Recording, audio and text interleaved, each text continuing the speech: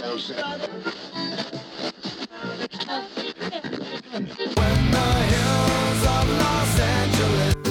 Angeles, I'm and most Hollywood nights.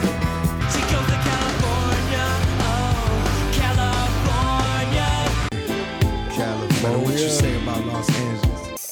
LA got the people saying,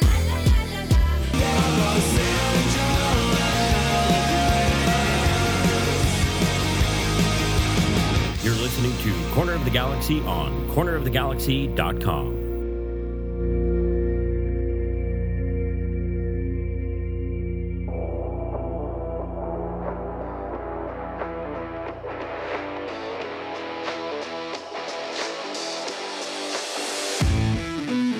It's time for another episode of Corner of the Galaxy from the Box, the show that gets you behind the scenes of the LA Galaxy and into the minds of soccer reporters and MLS experts. Your hosts for the day are Corner of the Galaxy's Josh Gessman and LA Times soccer reporter Kevin Baxter.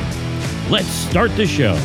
Hello, everybody, and welcome to Corner of the Galaxy from the Box on cornerofthegalaxy.com. I'm your host, coming to you on a Monday, August 8th. LA Galaxy 4-2 losers over the weekend to Sporting Kansas City. Listless, uninspiring, disappointing, embarrassing. I don't know.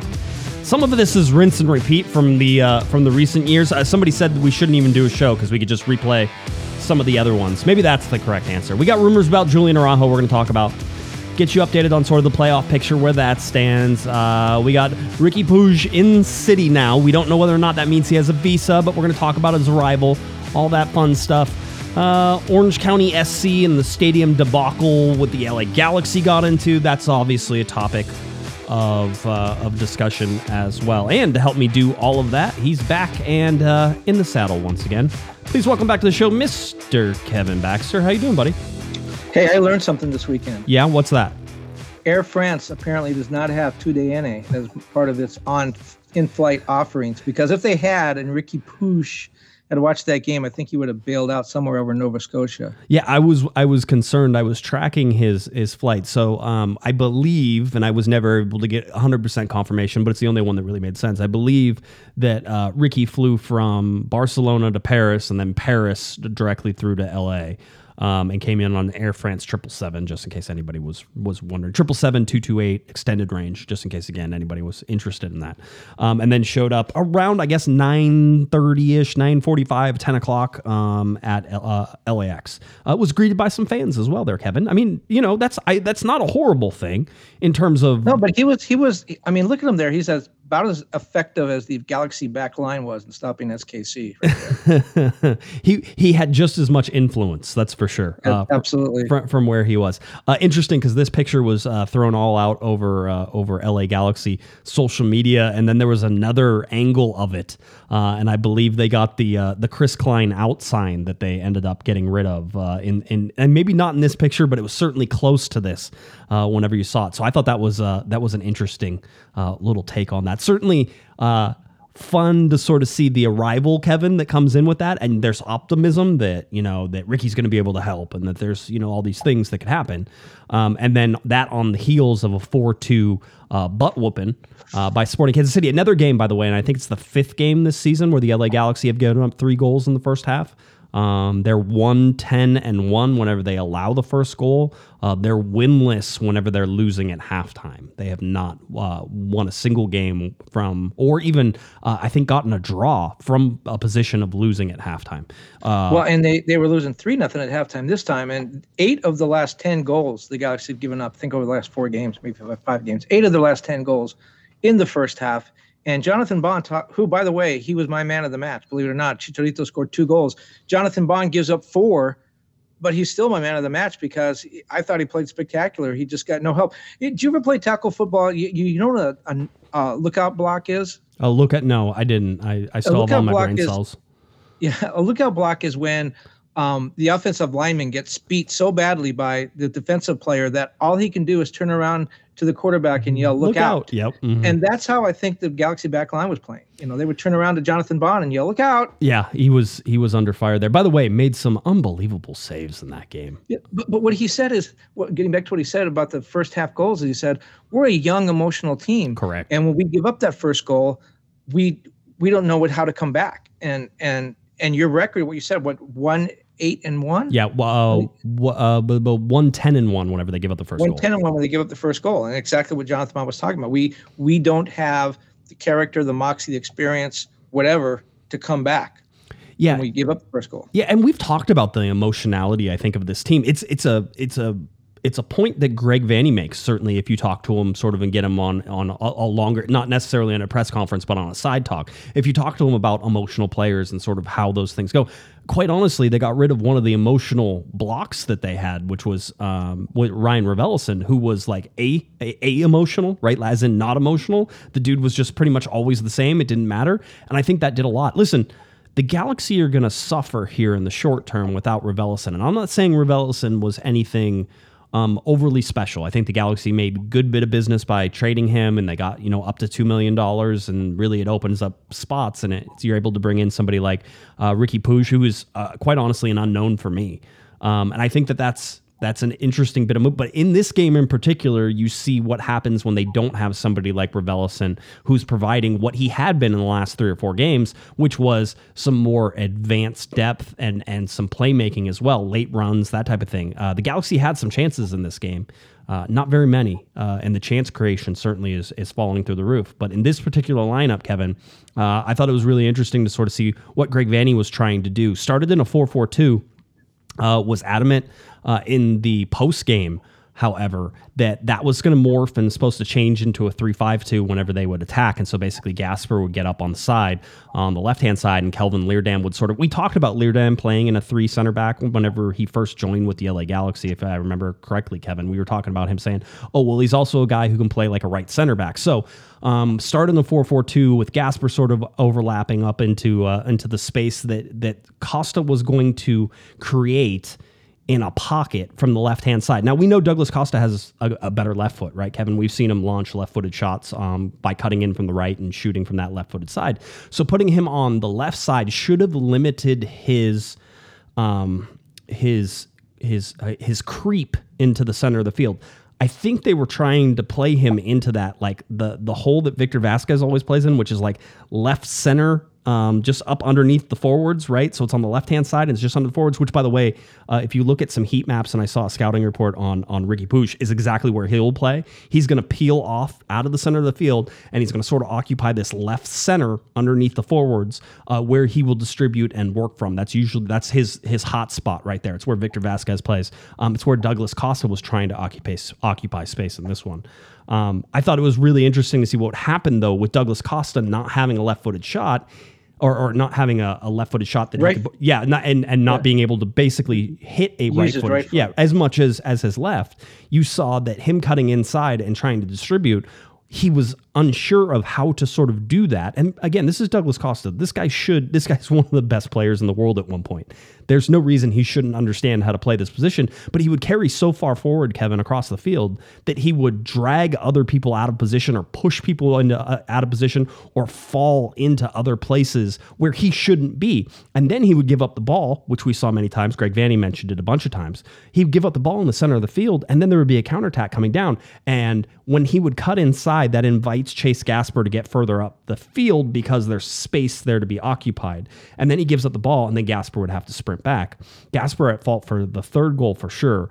But the other ones, I know people were unhappy with him. He was getting dealt balls on the left-hand side, for me, into traffic. He already had people on him, and Douglas Costa was either cutting inside and abandoning him on a defensive mark to try to get back, or he would dish the ball out to Chase Gasper, and there's like 2 guys out there. Graham Zusi was out there covering Gasper the whole night, didn't have much, and they weren't trying to play Gasper in behind. So if you're trying to play a 3-5-2 there, one, maybe you don't put Chase Gasper in there. Maybe Raheem Edwards is the better choice for that. But I think Vanney was hoping that on defense there would be a more stout 4-4-2. Whenever that he would come back and be able to come back. The problem was the Galaxy gave up so many balls in the midfield. Delgado did it, Brugman did it, Costa was the main problem, that they got countered on. And we've seen this. It's a staple of how you beat the LA Galaxy, is to cause a turnover in the center of the field and then beat them back to that back line. And that's what we saw. I mean, the distance between Sega Coulibaly and Derek Williams, Kevin, on the first goal, like you could have had the Golden Gate Bridge between those two. And it was so easy to sort of float back, and you had Delgado who didn't push out and try to sort of, and I don't need him to go in there acting like he's going to get the ball, but I want it to be uncomfortable for Espinoza in that spot. And Espinoza is playing in that same sort of pocket on the right-hand side that Costa should have been playing on the left-hand side for the LA Galaxy, technically same side of the field whenever you like switch those up. But Costa should have been that provider and that player. He should have done basically what you're looking at Roger Espinoza to do. There was none of that. And Sega had his head down on that goal too. Which was interesting. I think Sega got caught further up, and then Leerdam was trying to come in from the backside. Greg mentioned the inability to track runners, and we've talked about that at length. And I think Brugman's supposed to help with that, right? Clogging the middle and trying to get back and tracking. But it was totally disjointed. There was no creativity whatsoever. There was no goal dangerous. I mean, outside of Chicharito scoring that goal that he scored, which everybody thought was offside, outside of him scoring that goal that he scored, I don't see where it was going to be created. And again, I think this is a temporary knock until you can get some more creativity, hopefully with Ricky Puig. But I don't have a lot of confidence in saying that Puig is suddenly going to open up the offense. I don't see that. Well, what's kind of frustrating for me is when you hear Vanny postgame, and I don't know, is it better that he knows what the problem is and apparently can't fix it, or would it be better if he didn't know what the problem is? If he didn't know what the problem is, that's a bad thing because it's like, I'm clueless. I don't know what's going on. He knows what the problem is because he talks about it out in every postgame press conference. We got to get on the same page. We're not playing together as a team. We're not tracking the runners. Well, okay, you're 23 games into your second year. Yeah. Solve this problem. And he did. No. He did have a very long. I'm going to say it was a post-game screed. I really don't know. What we do know is he took an inordinate amount of time to get to the post-game press conference. I will say, I think he lit some people up. I think so. Somebody mentioned that they thought Vanny looked a little more red than normal whenever he came into the thing. And I'm like, it's probably just bad lighting because those things are like temporary lighting setups. It's kind of like you, Kevin. I mean, you look like, Casper the Friendly Ghost over there. It's probably just a bad lighting setup. Want me to change the lights? No, don't touch anything, please. Okay. If you touch things, the podcast will end because you'll accidentally hang up and things will go sideways. Somebody said that. I will say that they were having some Zoom issues because I got kicked off once and then they came back on and we're like, okay, cool. And then we were ready. But I was tweeting it out. I'm like, still waiting. Like, I know how long it usually takes to get coaches, especially on the road. Usually they want to get in there and get to the post game and get out of there as fast as they can. Whether the win, lose, draw, it doesn't matter. They want to get in and get out because the bus is waiting. They want to hop on the plane. But you actually, I keyed you in on something. You actually found out that the Galaxy didn't leave until the next day, right? Yeah. And you and I were talking about this before we started the pod. It's a good thing or a bad thing. The benefit of charters, which all MLS teams now are flying, and I think they will fly into the future because you can't put that genie back in the bottle. They started flying charters because of COVID. Now they're flying charters all the time. The big benefit of a charter, other than the extra comfort and room and all that, is you can take off and land whenever you want. So if you were flying commercial, you would have to rush to the airport and make your commercial flight time. With a charter, it can take off whenever you're ready to go. They decided not to do that. The Galaxy decided to stay overnight in Kansas City. Didn't make a lot of sense to me because the game started at 5:30 local time here. They could have been back in the middle, 3, 4 in the morning. Everybody would have slept in their bed, been with their family, had the recovery day to be home. The Galaxy decided to actually stay in Kansas City and fly out Sunday morning. And I was told that was planned ahead of time. It wasn't weather. It wasn't. I think probably someone likes barbecue and wanted to stay one more night. They were going to go. They were all going to do a team building exercise where they went to an escape room later. I think that's what it was, right? Can you imagine 30 MLS players trying to get out of an escape room? That's what I want to see. Well, ghost hunting is really big in Kansas City. Maybe they're looking for the ghost of Robbie Keane somewhere. But so they didn't get to the next day. He's not dead, Kevin. He's alive. I don't think you can find a ghost of Robbie Keane yet. The spirit of Robbie Keane will be returned to the team, though. Is it good or bad? I was thinking, you know what? That was such a horrible game. Might have been the worst game of the season. Everyone going back to the hotel in their rooms alone, thinking about it. Could be good or could be bad. It could be bad because they're just sulking and just thinking about it and getting depressed. It could be good in that they're forced to face it. There's no escape. There's no going home to the wife or kids or dog and forgetting about it. they had to spend the night thinking about that. That's game. okay, but forgetting about it hasn't really worked for them either, right? I mean, No. we got to forget about this one and move on to the next one. By the way, Yeah, they keep saying that all the time. By the way, I would like to point out that the Galaxy totally ruined my favorite chart, which is the points by month, the games by month one. And I said that they were undefeated at the beginning of every month. Technically, they ruined it because I only track league games, and they didn't beat Sporting Kansas City because they've won or drawn every single game at the first game of the month, first league game of the month, every single game. But they did beat Chivas. Yeah, the Chivas game. I was going to say, so maybe they got that. The other, so my questioning afterwards, and Greg took 3 questions from Nikki from Spectrum, and then 3 questions from me, and then they wanted to move on. And there weren't a bunch of people on. Some other people, Sophie was on there with her hand raised, and I think Alex Ruiz might have been on there as well, but they didn't take a whole bunch. My whole purpose was trying to find out why Greg Vanney started Leerdam and Gasper, right? And that was the big question in the pregame, which was, why would you start Leerdam and Gasper, especially whenever you have Edwards and Araujo on there? So I asked him sort of what that was, and that's how we sort of explained what he was trying to do with Leerdam staying back and Gasper getting forward. The other part of that is that he said that he thought Julian, and I think this applies to Edwards as well, Greg said that he thought Julian was tired. And that had been tired the last couple games, and he was trying his best to give him a little bit of breather, and he was probably planning on bringing him in the second half anyway. It's just that the Galaxy are losing 3-0 by the time the second half started. I thought Julian actually, and he had got a really low rating, and he probably got a really low rating because he had a back pass in the 95th minute that ended up in Sporting Kansas City's 4th goal.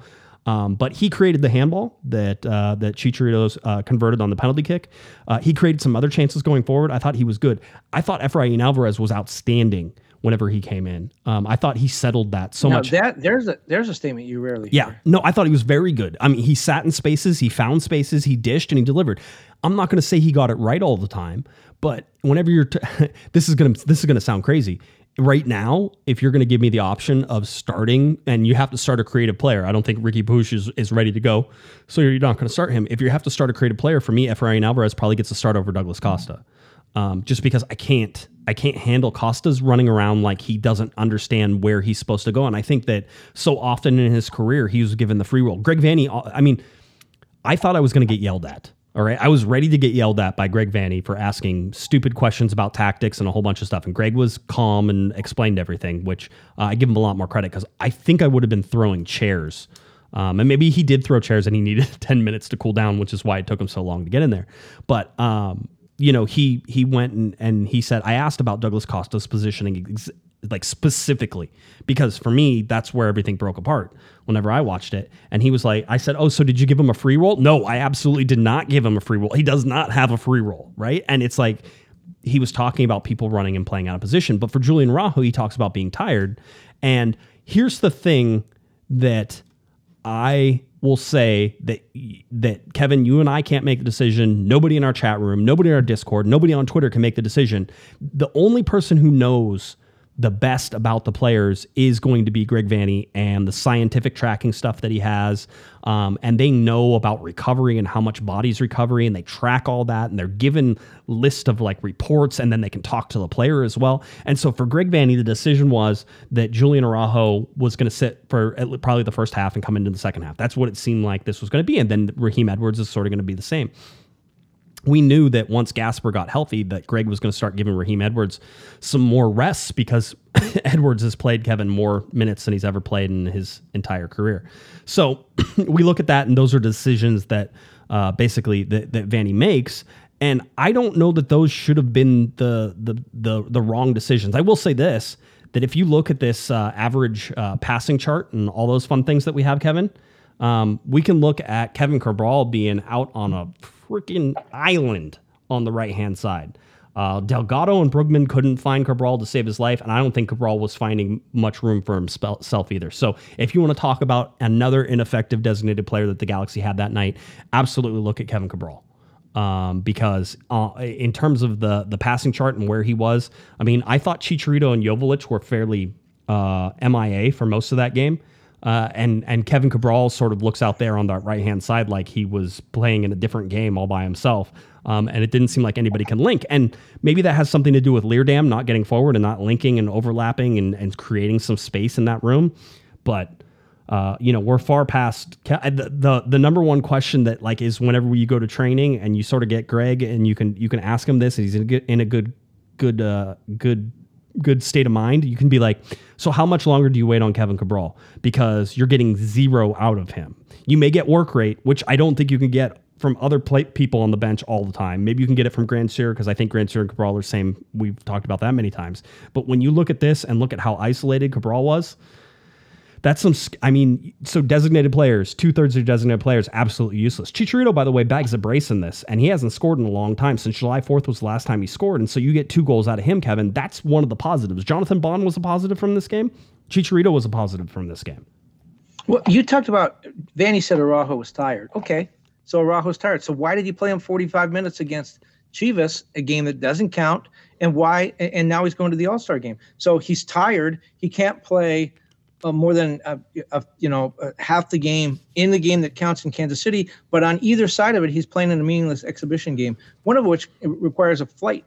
Well, to and from. I will. In his defense, I'll say this: maybe after that game, Julian Araujo goes, "You know what? I'm tired," and he's like, "Yeah, I get it. I can give you a little bit of rest because I know you're also going to the All-Star game after this." Yes, they're meaningless. It doesn't mean that you don't have to manage the player. Remember, whenever I was talking to Greg, you weren't there, but I think the video, you may have watched the video. But I said, "Hey, Greg, you have 12 games left." And he's like, "No, we have 13 games left."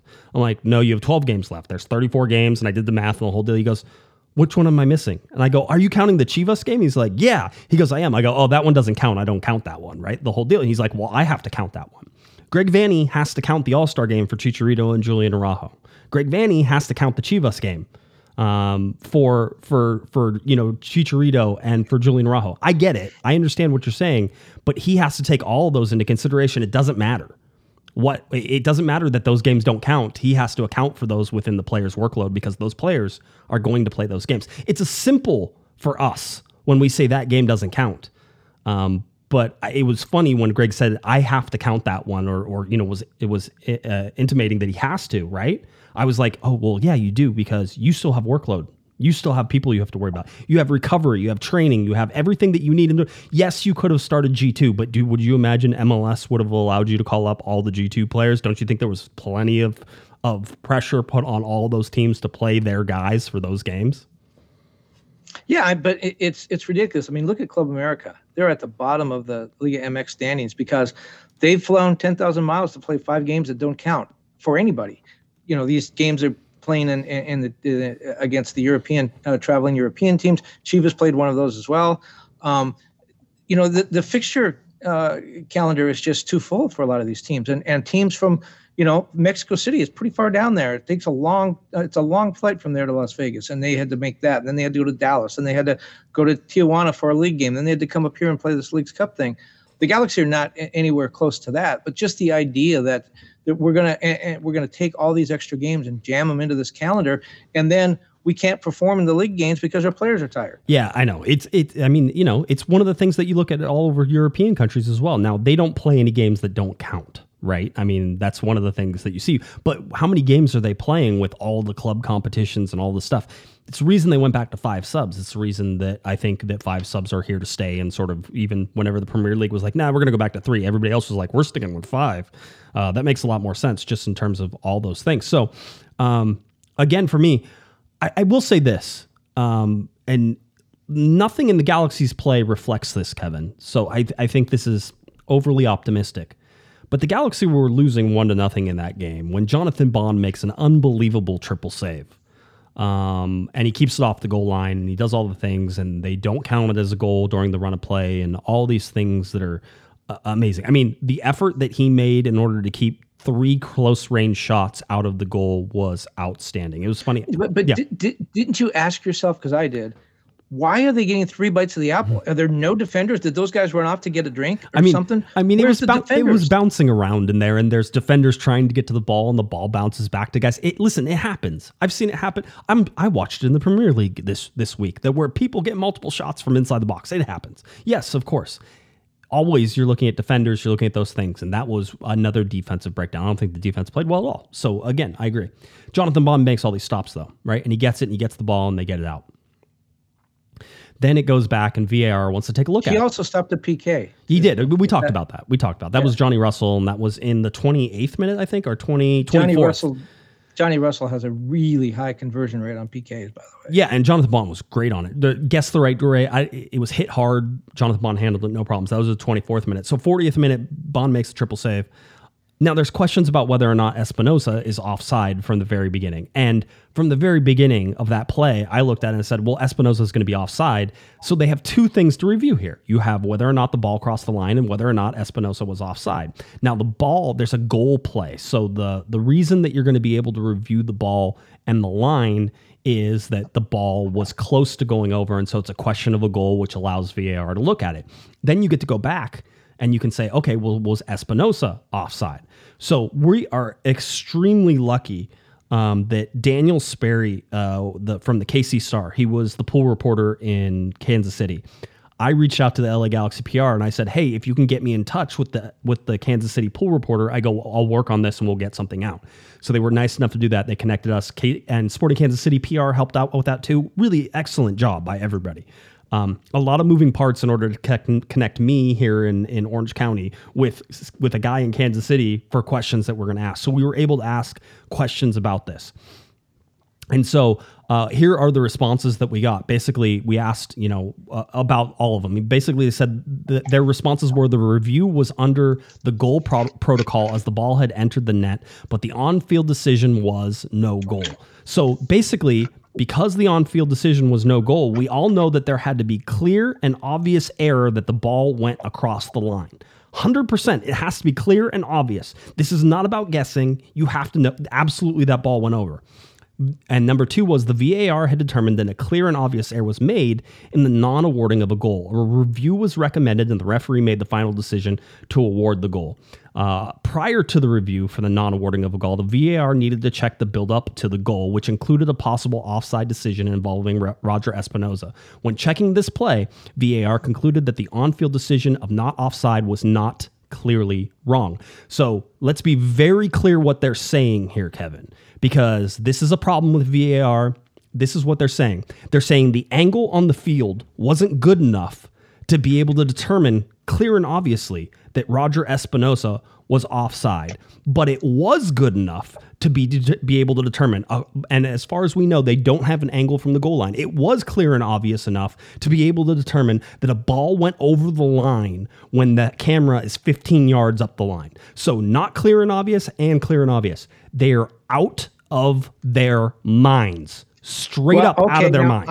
I'm gonna take the other view. I think it was a goal, and I think that there was a shot that showed Bond with his hands on the ball, and where was space between where was the angle from? It wasn't down the line because they didn't have a line angle, so it's up the line, so you can't tell. But if you look at the replay, there appears to be space. Roger Espinosa was a half yard offside. That's first. Now, well, go back to that because that's the one where the angle was not straight on either. And I think that defender that's off on the other side is the one that keeps him on side. Yeah, you're wrong. But it's not the defender close to him. No, you're wrong. I'm showing you science on this. You're wrong. He was a half a yard offside. All right. Offside. Show me the science again. Offside modeling, right? Who does these, right? Puts a model together. Now, what he said was that the model on this isn't great, but he also indicated that if the model gets better, it's likely that Espinosa is further offside than the half a yard that he was offside. There is zero chance in HE double hockey sticks that they were able to determine the ball absolutely crossed the line from the angle that they had. And so a yellow card for the referee? Yeah, absolutely. Or a red card. Stop guessing. All right. If you're not allowed to guess on one, because if you guessed, Espinosa looks like he's offside. Right? Yes, there's an angle, and we all have to sit there and say there's an angle. But Espinosa looks like he's offside. But you know what? Allow that to stand because it's close enough. Maybe not. By the way, a half a yard, the AR should have gotten a half yard. A half a yard is a lot to be offside. All right? So the AR should have gotten that. Then you should have trusted the AR on the goal line instead of your angle 15 yards up the way. It doesn't matter because Espinosa was offside, so it shouldn't have mattered anyway. But they blew this call in two ways, and they made exceptions for one when they wouldn't make an exception for other. There's no consistency with how they called that. Zero. So if the LA Galaxy, let's say that goal gets called, that it stands, right? That basically it stands and they don't allow that goal. it's unlikely the LA Galaxy are going in losing 3-0 at halftime. It's more likely that they're losing 1-0 at halftime. Right now it's the Galaxy. They could be losing 7-0 at halftime, but realistically they're losing 1-0. 1-0 at halftime is very, very different than 3-0 at halftime. Well, the other part of that is if you were right, and if they let the non-goal stand, you have Jonathan Bond standing on his head making a great 3-shot sequence save. It doesn't take anything away from the athleticism and the greatness of the play because he still made it. They just ruled that the second one across the line. I think you get a real bounce out of that. I think it's deflating when you say, what a great play, it doesn't count.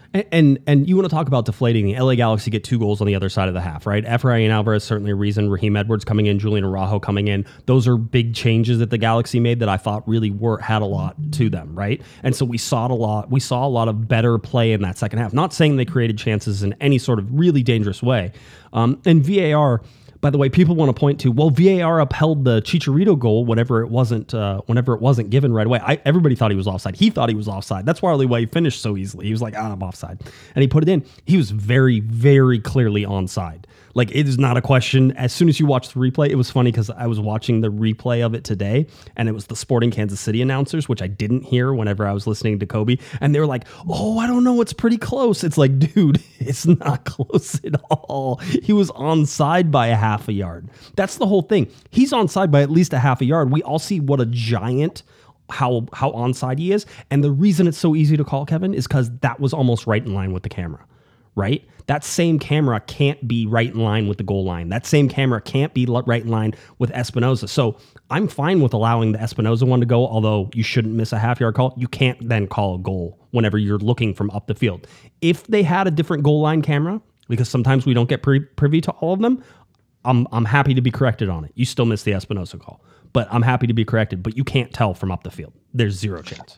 It doesn't take away from the fact that the Galaxy played a horrible game and would have lost anyways. Well, I mean, so that was sort of the problem. That was sort of the thing there is that the Galaxy get 2 goals. You get the penalty kick from Chicharito. And, hey, he converted the penalty kick thing. You know, everybody should be happy about that.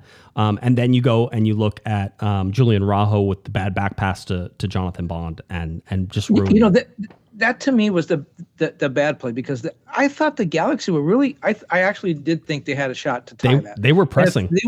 And if they would have got out with that horrible, horrible game, I mean, even if they tie the game, it's still a horrible effort. Right. If they come out of there with a point, you got to think, what a comeback. That was amazing. What a comeback, quite honestly. But it was that back pass that just killed them because you're right. They were driving, they were pressing. I thought I actually was sitting there thinking they're going to do this. This is how you know the Galaxy suck. Anytime they get like 63, 61, 62% possession, you know they're going to suck. That was them sucking in the 62.9% possession, dominating there. The expected goals, 3.1 for Sporting Kansas City, 1.4 for the Galaxy. Remember, the Galaxy get 0.7 just from the penalty kick. So you get half of your XG just from a penalty kick. So they generated next to nothing on the night. Chicharito, obviously, with the goal scoring there. He was offside a lot, too. If we look at the points of the playoffs, Kevin. 9 shots on goal for Sporting Kansas City, by the way. That's a lot. Isn't it more than that? How many? What was it? Oh, it was 9 shots. 16 shots. Yeah, 9 16 shots, 9 on goal. On target is a lot. Jonathan Bond. Again, it's rare that you give up 4 goals and you're like, wasn't the goalkeeper's fault, right? This is one of those. You're like, not the goalkeeper's fault. Points to the playoffs for the LA Galaxy. And by the way, a $5 super chat from Jonathan who says, add Guessman to the roster. You don't want me. I'm old and I can barely move.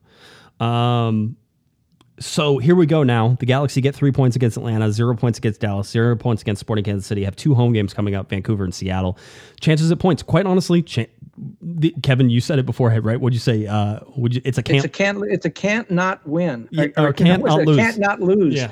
It's not a must win. It's a must not lose. Both of those. And the Vancouver game is winnable, even with the way the Galaxy are playing. Seattle, you know what? It's Seattle. It's the Sounders. You go to sleep with those guys. But I saw them against LAFC. They didn't get a shot on goal. They looked terrible against Atlanta in this last game. Everyone's waiting for Seattle to wake up, and maybe they're just going to sleep till the end of the year. That's okay. They have a CONCACAF Champions League trophy in their closet.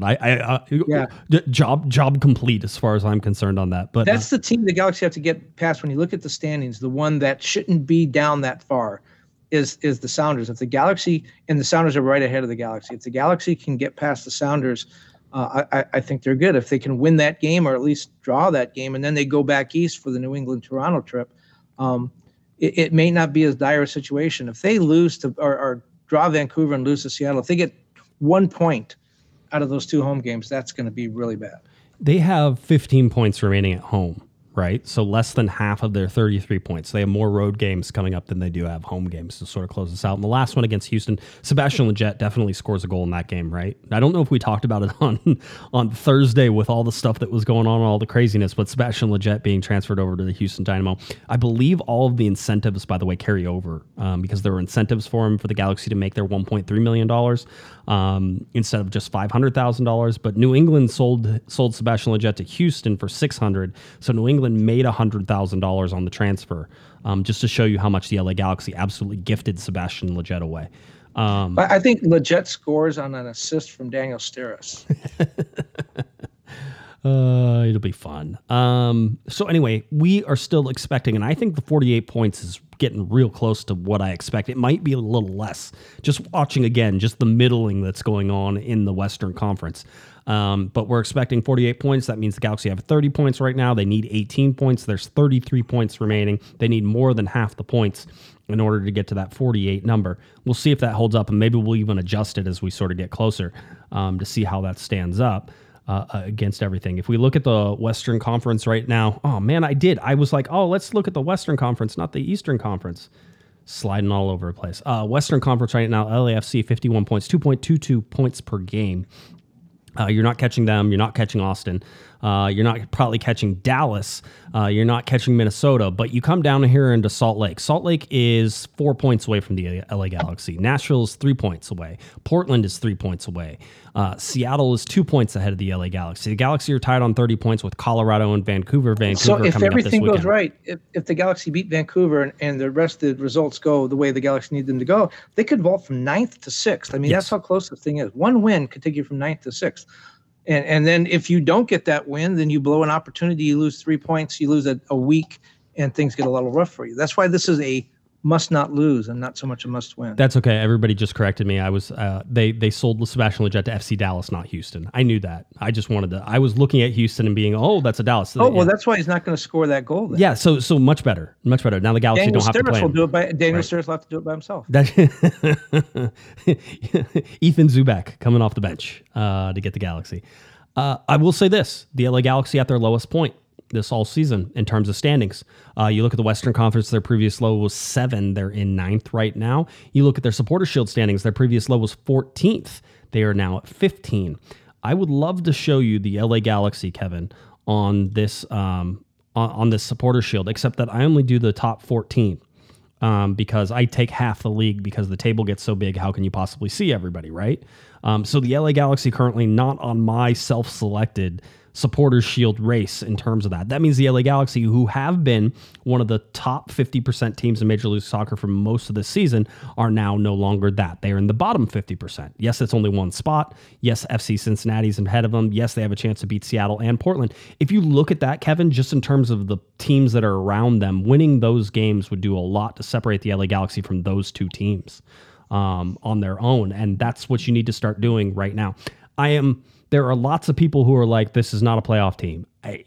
Seeing them play, Kevin, I don't know that you can necessarily disagree with that. Seeing how they played against Sporting Kansas City there was nothing there. So there's not something that I can sit there and say, oh yeah, absolutely this team can. Now, can they make the playoffs? Absolutely. They absolutely can. I've seen this team play well. I just haven't seen it recently. Vancouver's only lost one of their last 5. So we talk about the Whitecaps sort of being patsies. Not necessarily. Teams tend to overlook Vancouver, I think, and they can sneak up on you. That's just what the Galaxy need. Somebody to sneak up on them. They're already skittish. But the Galaxy can't afford to overlook anybody right now. Going to be interesting. Another interesting little sideline, a little side story that's going on is one that is quickly gathering steam, and that is that Julian Araujo. Now, the initial reports from TUDN were talking about Araujo possibly going to Club America, and that Club America was interested, Kevin, and that's it. Okay, if you're looking at Julian Araujo and what you want for the arc of his career, I don't think sending him to Liga MX is where you want to do that right now. There's more smoke on this next rumor, which is that he would be going to Porto in Portugal, right? And so Julian Araujo apparently very much in advanced stages with FC Porto. Now, I can't tell you whether or not any of this stuff makes any sense, Kevin. It does. It makes sense. We've known Julian Araujo was wanted overseas over the years. We know that there were teams interested in him before. We know the LA Galaxy said no thank you, but I think that the money is starting to get into the range. If these reports are to be believed, $5 million for Julian Araujo. Now, Kevin, I'm coming to you. You get to be, do you want to be Jovan Kirovski or Chris Klein? Who would you like to be right now? No, neither. Okay. I'll be John Thorrington. Okay. How about you be, don't do this on my podcast. That's not nice at all. You can be Michael Stevens. So Michael Stevens gets a call from Porto and they say, we're going to give you $5 million, but we want Julian Araujo right now. Do you go take that to Greg? Is that something that you talk to Greg and you say they want to give us $5 million? We can spend $5 million in a lot of different ways and a lot of fun things. We can convert $1 million of that into general allocation money. So yes, I absolutely take that because I think they're already have to start thinking about this team is fatally flawed, and I think Greg knows that, and I think Greg's tried to make some triage moves. The Puig thing. Bergman, I think he's made some triage moves to try to get to the end of the season and have hope.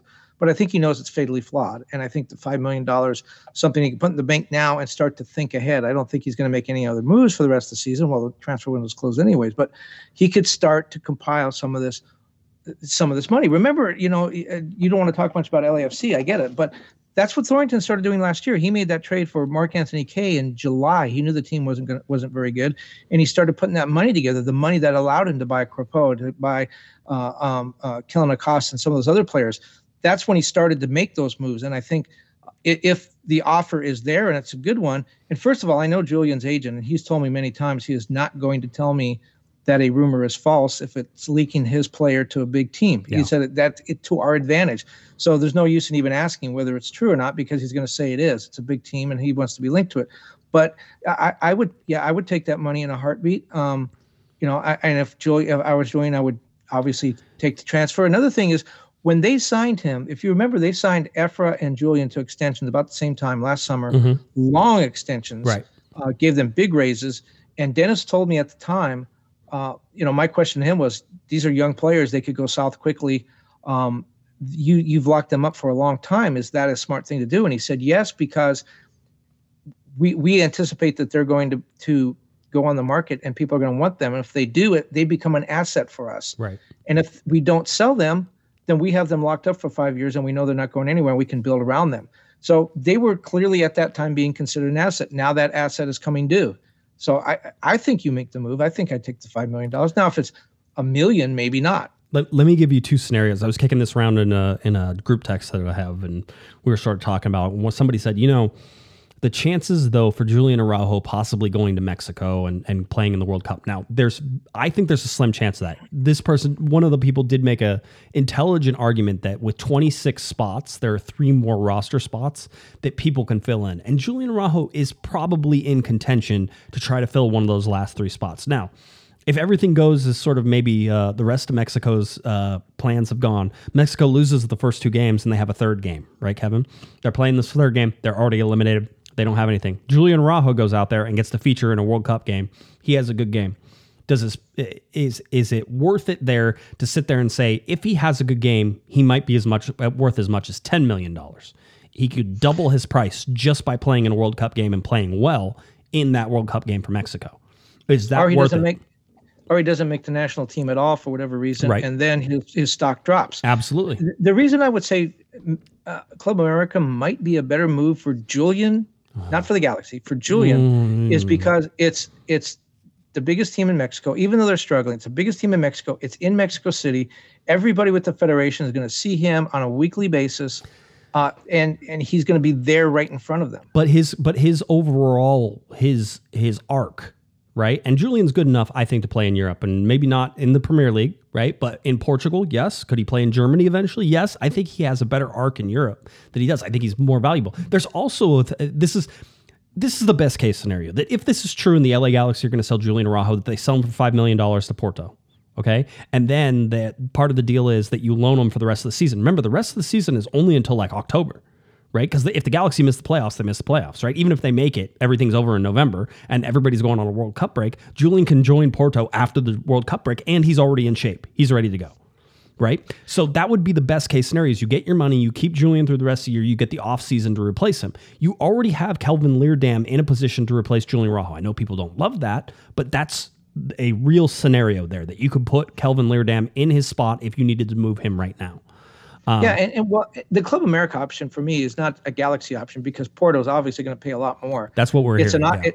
It's a Julian Araujo option that if he wants to be part of the national team in the near term, being right in front of their faces is a good thing for him. The Porto, whether or not he goes to Porto this season, if I'm Julian Araujo, I want to go to Porto now. Why? Because I, again, want to prove to the national team that I can play against big players. And you're going to see bigger players in Porto. In Portugal than you're probably going to see in MLS. Now, that may not be true on a weekly basis, but I think that prejudice is there. The belief that, the Portuguese league must be better than MLS. If I'm Julian Araujo, I want to go there and prove that I'm that good because they've already seen me in MLS and they've made their decision, and I'm a guy that's kind of, on the bubble. What you said earlier, though, was interesting. 26 players. You can take the last three choices could kind of be a flyer, a guy that, he doesn't figure in our plans, but maybe wasn't Greg Vanney one of the guys who got left off a World Cup roster? Didn't we talk? He got injured. Yeah, did he get injured right before it? Was that what it was? Yeah, he got injured, and Steve Cherundolo took his place. But with Julian Araujo, he is a guy that he's a defender, but he's also an offensive player. He's a guy that might be able to fill in, a little bit in the midfield, maybe be sort of a defensive midfielder, a guy that's going to push into the attack. He's a guy that he can be a wingback. He would look really good in that bubble position. A guy that, he doesn't fit in our plans, but geez, if we really need a goal and we got to bring somebody off the bench, that might be the guy that we want. I think that 26-man roster helps him probably more than a lot of other players. It does, and that's why it's sort of a question. It to me is that you would want to hold, if in the perfect scenarios, you want to hold Julian Araujo till the end of the season and then you move him. But quite honestly, knowing that Porto is offering $5 million, if they come with a real offer, it's really $5 million.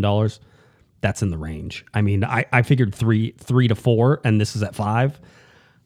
I don't know how you don't pull the trigger. And even though I think that dramatically hurts the LA Galaxy's chances of doing anything this year, and maybe everybody's already written off. I'm fine if you've written off the Galaxy. I'm not there. I can see the math. I understand how this team is. I've seen this team play good. I've seen them play bad.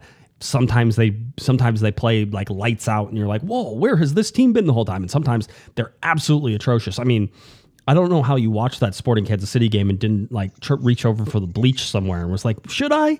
It's like, this is, we talked about it whenever Greg Vanney came in, and I was like, I've watched so much bad soccer since 2017 that it was nice to see good soccer. Whenever the Galaxy absolutely smacked LAFC off the field in the Open Cup, I was like, that was nice soccer to watch. It was entertaining. It was high pressure. It was executed correctly. It was focused. It was all these things that you wanted it to be. And I'm like, that's your reward for us, Kevin. Whenever we watch all these games all the time, seeing a great game every once in a while is like, that's your reward for seeing this. And I was so happy to be rewarded. And the LAFC regular season game was pretty good too. It was. And the Galaxy, again, a dominant performance, and they hung on at the end, and it was an exciting game. And you're like, that's why we come to these games. There have been very few of those since then that have, and certainly not the Sporting Kansas City game. I felt like I was being punished. I felt like I was being punished extra whenever Greg Vanney took extra time to come talk to us in the post game, because I'm like, I could be doing so many other things right now instead of talking to a team who just lost 4-2 in such a disheartening way in the first half, and then Julian Araujo passing back to Jonathan Bond. That sort of just, I mean, that was like kicking somebody while they're down. It just felt horrible. Why do you think we've talked about the Galaxy not being able to start games very well, but the last 2 seasons, remember last season, I think it was 13, 14 games in, it had something to do with Minnesota. I think they won or drew in Minnesota, and they were top of the standings for a couple of hours, but they were number one. This year they started out very well, not only with wins and losses, but they played really well for maybe the first 2 months of the season. Where'd that team go? Same players. It's the same players, but they're just not playing the same way. Ricky Puig, we talked about him arriving. We don't know his visa status. I'm assuming that because he's in the United States that I think he could qualify for a visa and a MasterCard. And a MasterCard. Maybe an Amex, do you think? Or no? He's probably too young for an Amex, isn't he? He's just 23. When I was in college, I got one because they had it in like the student newspaper, the little application. Nice. You had to write that out, or did you have to type it on your typewriter? Is click, click, clickety clack? Is that how you did it? We had a Morse code. I figured click, tick, tick, tick, tick. Here's the other interesting thing that has sort of been popping up, and I've been talking with some people who are as smart as this as anybody, but talking about this TAM deal. We talked about how, I think on Thursday, that there's I'm trying to find some mechanism that would allow the LA Galaxy to basically buy down his salary for this half season, so that way he could be a designated player next year. It kind of doesn't work that way, and it's one of the things I initially said was that if they're saying he's a TAM player, and he's a TAM player for 3.5 years, then Riqui Puig should be a TAM player for the rest of his contract. That would make this a better signing, Kevin, than even if he becomes a DP next year and they end up using. Because if you have Ricky and he's just a TAM player, that gives you a lot of room as a designated player, with Chicharito possibly not coming back, with Douglas Costa possibly being bought out, with Kevin Cabral sent on a plane ride somewhere, and he just goes there. Maybe he needs to be on the lost plane. Maybe that's where he needs to go. However that ends up happening, the Galaxy could have some flexibility in that. This thing is the thing that's driving me sort of crazy, is that and somebody rightfully pointed out, if he's making $4 million a year or $3.3 million a year or whatever at Barcelona, and now he's limited to $1.6 million a year, how does in his mind, is he excited about coming to the LA Galaxy at $1.6 million for 3.5 years? I'm imagining he's max TAM, 1.612, right? 500, right? That type of thing. I don't know how to square that. So we're going to have to wait. One, we're going to have to wait to see what his salary is. Whenever they release the salaries, we'll get to know Brugman's salary. We'll get to know Ricky's salary as well. And then we're going to have to figure out how that all works in terms of contracts. The last thing has not been said about this contract. And there are already whiners across Major League Soccer. Same whenever Gareth Bale came on a TAM deal. Same whenever Zlatan Ibrahimovic came on a TAM deal, which was, how did you get that done? You're probably cheating.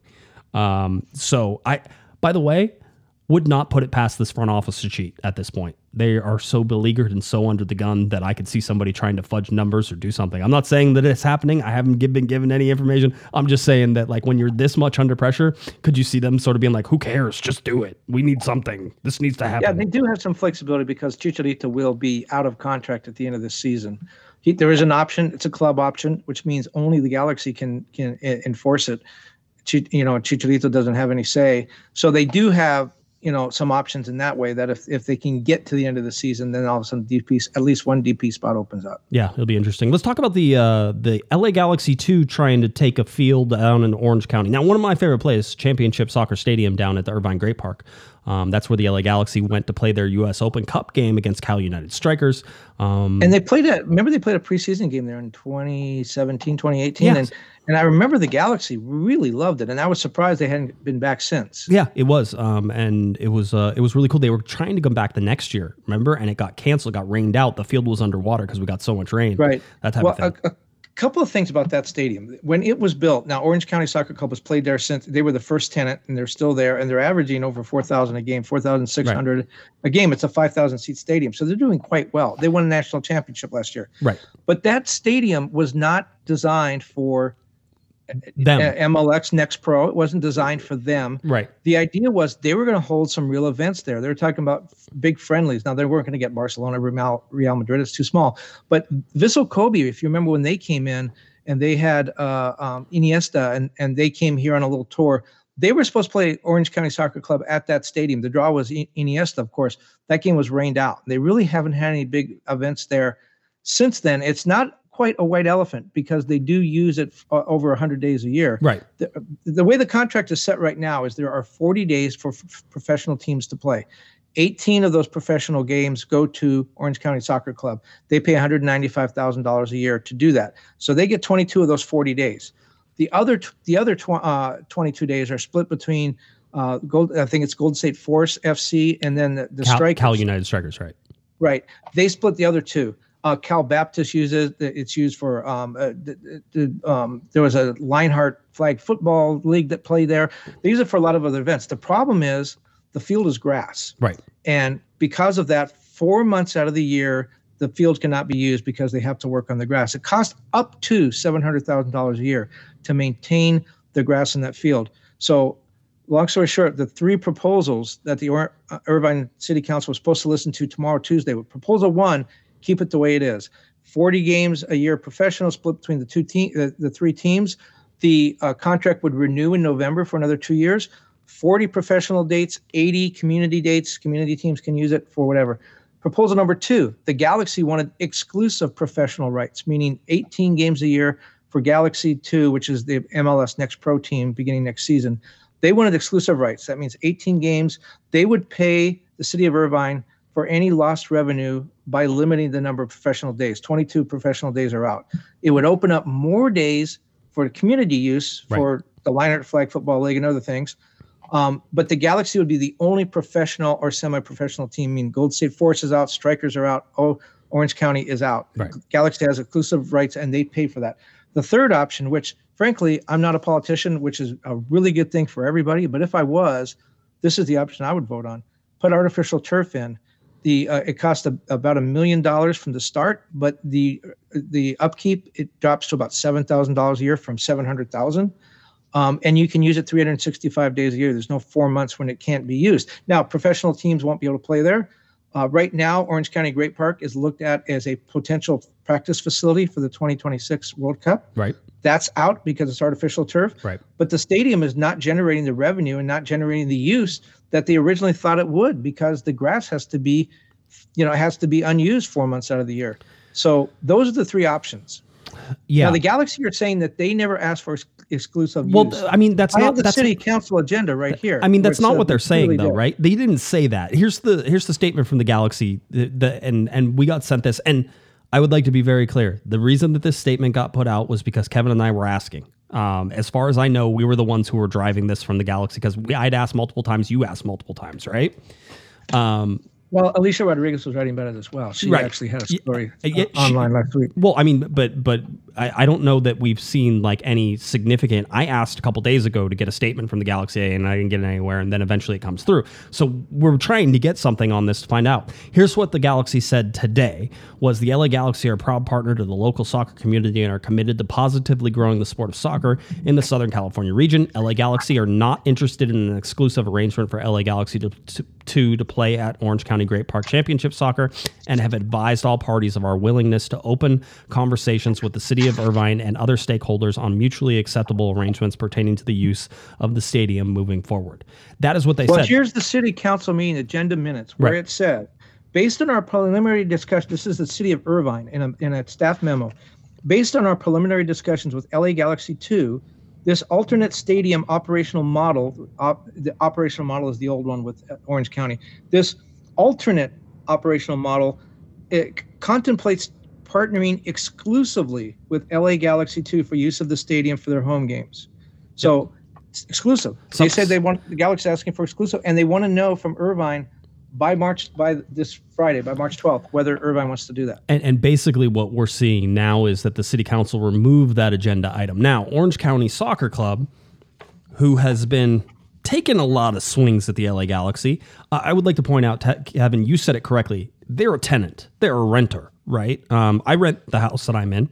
If somebody else wanted to come in here and rent this house, that is obviously one of the dangers of renting a house, right? You have a lease. Once that lease is up, then anybody can come in here and rent that house. You will be competing in the marketplace against things. So I'll say one thing is, if you don't want to be in this situation, then don't be a renter somewhere. I realize not everybody has the money to be able to do this. I really like OCSC. I think what they're doing is great. I think the national championship was a fun thing to watch. I don't live that far from the Great Park, so it's an easy sort of commute for me to get there. Really love the facility, really love the stadium. But bottom line is that Orange County SC holds no more right to that than anybody else who wants to rent it. That being said, if you're the LA Galaxy, and particularly being you're owned by AEG, one of the largest corporations in the United States and in the world, and the amount of money that you have and all these things that are sort of come in, it's really hard for me to be like, yeah, you need to take over the lease of that soccer Especially field. When you have one of the largest soccer facilities in the country. I mean, look at all those practice fields they have there. And LA Galaxy 2 have been playing there since their inception. Why all of a sudden do they have to go 37 miles away? I mean, the big thing, and I will say this is, and I think Orange County SC certainly hints at this whenever they were taking jabs at the Galaxy, which, by the way, it's going to probably end up that maybe they could share it with the Galaxy and maybe things that could work out. So now they're sort of just ticking everybody off. So Orange County probably needs to stop at this point. All the releases, all these things that are going out. I 100% believe, Kevin, that the LA Galaxy would have happily made this go through without anybody paying attention, and they would have moved all their stuff down there, and they would have tried to exploit the Orange County market, mostly because they're getting pressured out of the Los Angeles market by LAFC. And the other part about that is that they have a crap facility to watch LA Galaxy 2 in if they're not playing in the main stadium, right? You can say all you want to about the track and field stadium. It's interesting to go to a game there. It is not a soccer stadium. It does not feel like a soccer stadium. It is not close to being an enjoyable experience for people who don't love soccer ridiculously like a lot of us do, right? If you're talking about a casual fan, nobody wants to go to the track and field stadium to watch a soccer game. Okay. The LA Galaxy, and I've been arguing this for years now, should build a small stadium on the campus of that they already have. They have a bunch of fields. You don't always have to use those fields. You need a dedicated training facility there. They have training facilities, but it's not up to the par and the standards that are expected right now around the world, and especially in Major League Soccer with what everybody's building. So invest in your home if that's where you're going to stay. Now, that brings the question, are the LA Galaxy going to stay at Dignity Health Sports Park? And how long are they going to stay? And is this one of the first moves? Not only is MLS going after USL, because remember, MLS is doing MLS Next Pro, right, which is going on this year, and the Galaxy will be joining next year. The Galaxy's USL team is going away, right? So this becomes the MLS Next Pro, right? Galaxy 2, it'll probably keep the same name, just change its affiliation. Yep, absolutely. And so well, that stadium, by the way, and you talked about it. If you've never been there, I really encourage you to go. If you're listening to this, it's a marvelous stadium. Imagine going to Dodger Stadium and enjoying the Dodgers and all the festivities and the big stadium, and then going to a minor league stadium. In a lot of ways, you don't know the players, but it's a much more enjoyable experience. You're closer to the action. The concessions are cheaper. The parking lot's not nearly as full. It's a lot of fun. That's what Orange County Soccer Club, when you go to a game there, that's what it's like. My prediction is, first of all, this was supposed to be taken up at the council meeting tomorrow. There wasn't supposed to Tuesday. There wasn't supposed to be a decision made, but they were supposed to talk about it. Now, the next city council meeting is in 2 weeks. I'm told it will not be on the agenda there. The Galaxy wanted an answer by August 12th, so that's out the window. It will not be on the agenda there. It's probably pushed back till at least September. I think you're right. I think what's going to happen is the Galaxy and Orange County are going to make an agreement. They're each going to play 18 games there. That's 36. That's under the 40-game window. And the Strikers and Golden Force FC, they're going to have to go out and find another place to play. There's always some talk about the Strikers moving to the Inland Empire anyways, so that might happen. It's interesting that Orange County seems ready to make that agreement if that were to come up. They're talking about being forced out of their home. They're okay with the other two teams getting forced out. They don't seem to be voicing a lot of objection about that. Yeah, it is. They're claiming term. And listen, they sort of have – they were there first, so they get that, right? I don't have any problems with them sort of laying the flag. It's just they're sticking their flag in a rented piece of property. So that's sort of wherever I get crazy. And I don't think that that the Galaxy were. I don't know what the play is here outside of moving down, right? That's the big problem. I think there's you can conjure up reasons why they would do this. One, I think going into the Orange County market, they feel like they might have lost LA. They can't go north and they can't go west, so they're going to go east and south. That makes a lot of sense. And they're kind of competing with the San Diego Union a little bit, or Loyal a little bit too. That makes sense. They want to go out there. The other thing, I have heard this, and I don't know that it's true, but I've heard with this MLS Next, one of the things that MLS wants to do is widen its footprint. So rather than have the Galaxy and everything at Dignity Health Sports Park, they want to play their games 37 miles down. You'll see that with Kansas City. You'll see that with maybe Seattle. You'll see that with other teams. They'll go more into the suburban markets to play those games. And if they force somebody out, that's just too bad. They're going to, you're going to leave and they're going to have to compete with that. But those may be good reasons, and you can make that argument and you can make it in a way that makes you look good. But what I think it really comes down to is the Galaxy, as we know this Galaxy team tends to do, totally botched this. They misread the room. They didn't. Most of the pushback I've seen on social media are from Galaxy fans or people who are inclined to be Galaxy fans. It feels dirty. Saying, Galaxy don't do this. Orange County tells me that they did not know anything about this until it wound up on the agenda minutes, which by law must be posted online. That's when they first found out about it. Nobody came to them. Irvine didn't come to them. The Galaxy didn't come to them. It just happened kind of in secret. That's politics, though, Kevin. This is how this stuff. I mean, I understand that it's not. That you're like, well, that's not fair. But at the same time, it's like, oh, well, no, my landlord didn't tell me that another tenant wanted to rent my place after my lease expired. But you see how muddy the Galaxy winds up looking. I understand in this, and they did have to back down. They can send out all the releases they want. They back down under the public pressure.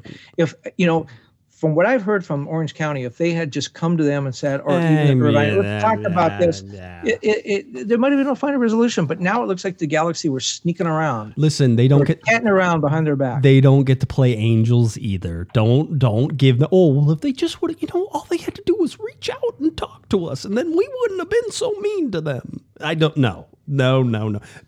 Like you said, I think you got it right. Orange County seems very willing to enter into an exclusive agreement very quickly if they got the chance to do it.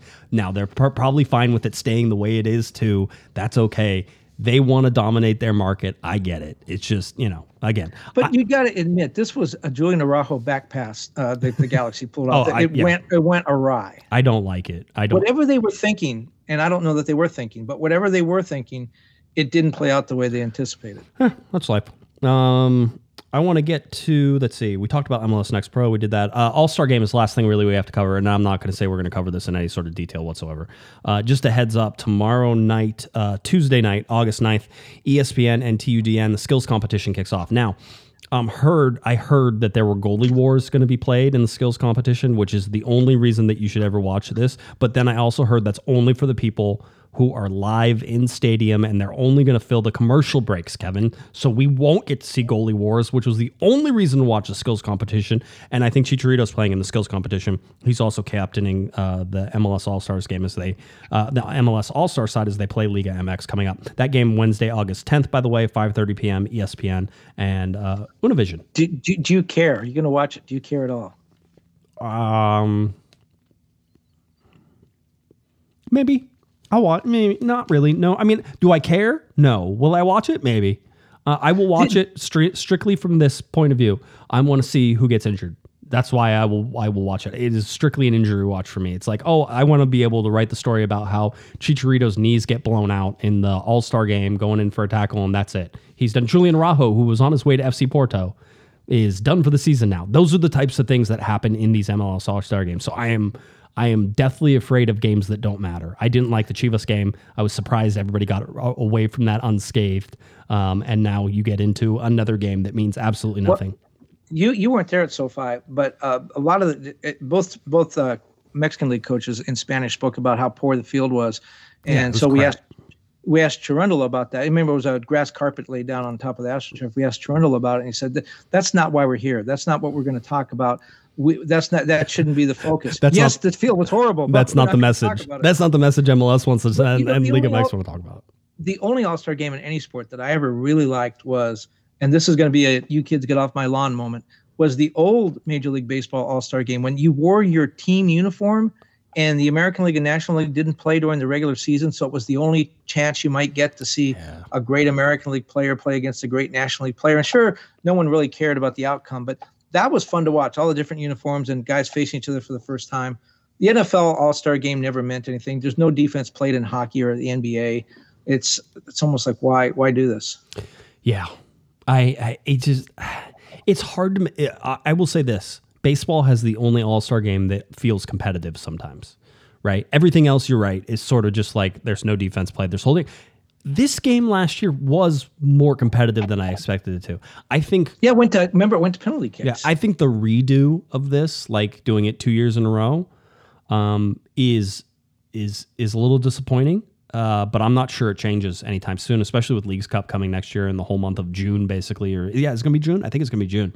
Whole month of June, that's going to be all one big tournament in Leagues Cup between MLS and Liga MX. I think that's actually pretty interesting. It's starting to pique my interest, and I especially think.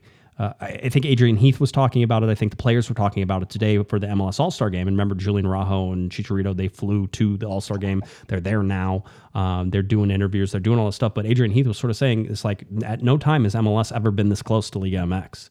And there's actual competitive games that can be played between these teams now. And so the All-Star Game isn't as much of a maybe a farce as it has been, just in terms of these are two competitive, evenly matched teams. That being said, I expect that Liga MX is going to actually take it seriously this year and beat the ever living crap out of Major League Soccer. But hey, that's just me. Could be. Don't know. But you know, that Leagues Cup is a gamble, though. If the final 8 teams are all from one league or the other, in my case, I would guess would be Liga MX. Right. Then the competition looks like a farce. And then I wonder too, teams that go out in group play, what do they do for the next 3.5 weeks? They're gonna play foosball, maybe some PlayStation, maybe they're gonna Twitch live stream some COD. I don't know, Kevin. I know some of those things I just said are completely foreign to you, and you're like, what language were you speaking? Yeah, but it's exactly. Okay. Maybe they could go to the Orange County Grape Park. I'll say this, ratchet back the reactions to all of that. I think some of the reactions on both sides have been hysterical. I'm like, y'all need to find a hobby outside of watching people argue over a piece of dirt neither of them own. So yes, calm down. I get it. It's that's where I'm going to plant my flag. That's the type of thing. There's pride in Orange County fans saying that that's our home. So then buy it.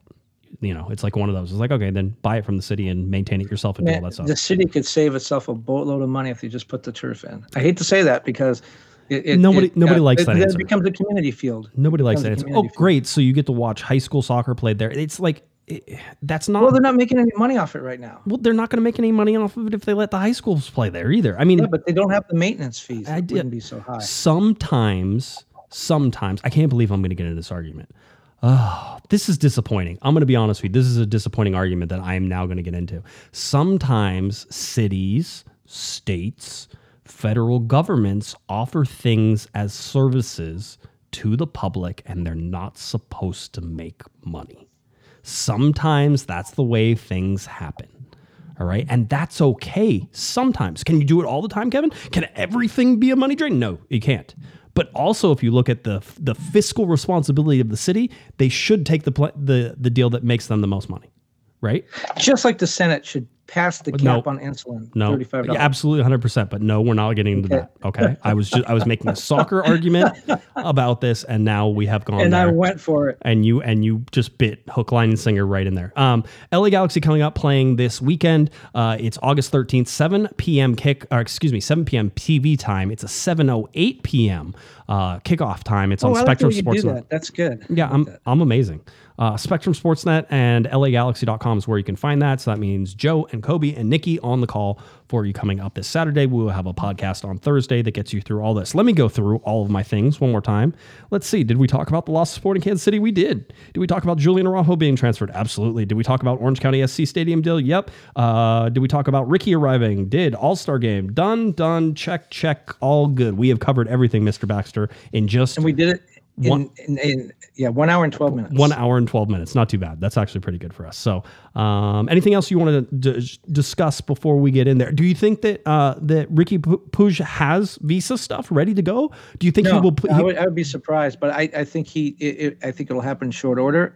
I think they've known that they were going to be making this deal for a little while, not a long time. I think, fitness-wise, he's in his preseason.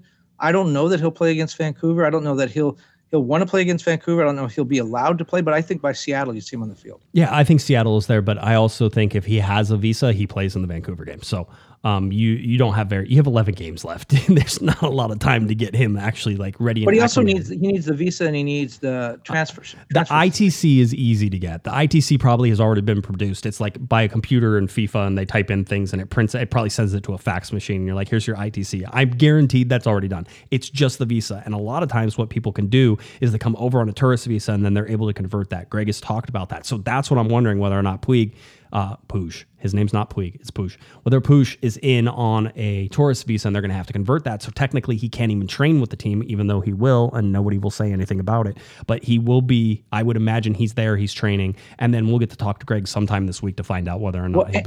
Sometimes this thing is so complicated. You have to go to an embassy and apply and wait in line. Sometimes they actually send these guys out of the country. I remember there was one player under Guillermo that actually went to Vancouver and kind of cooled his heels for a couple of days to have a appointment at the embassy there to get his paperwork done. So I guess that's what we're watching for. We'll have a show on Thursday. Hopefully we'll have some more information on that. Again, game on Saturday, 7:08 p.m. is your kickoff time. All right.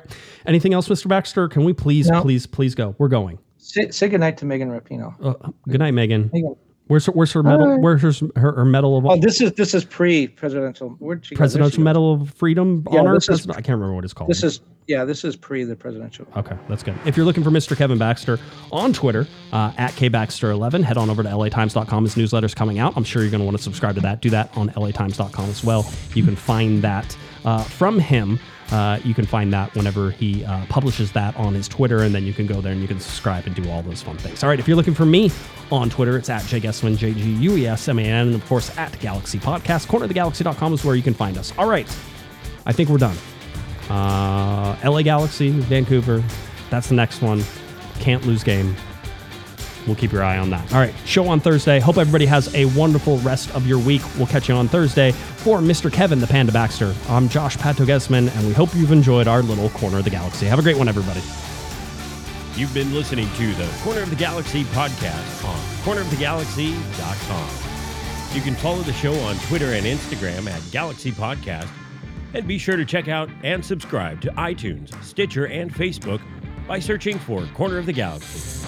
Fans, we thank you for listening, and we ask that you be kind and courteous to your neighbors as you leave the podcast. We thank you for joining us and look forward to seeing you again. Until then, I'm Michael Araujo, and on behalf of the entire Corner of the Galaxy crew, goodbye, everybody.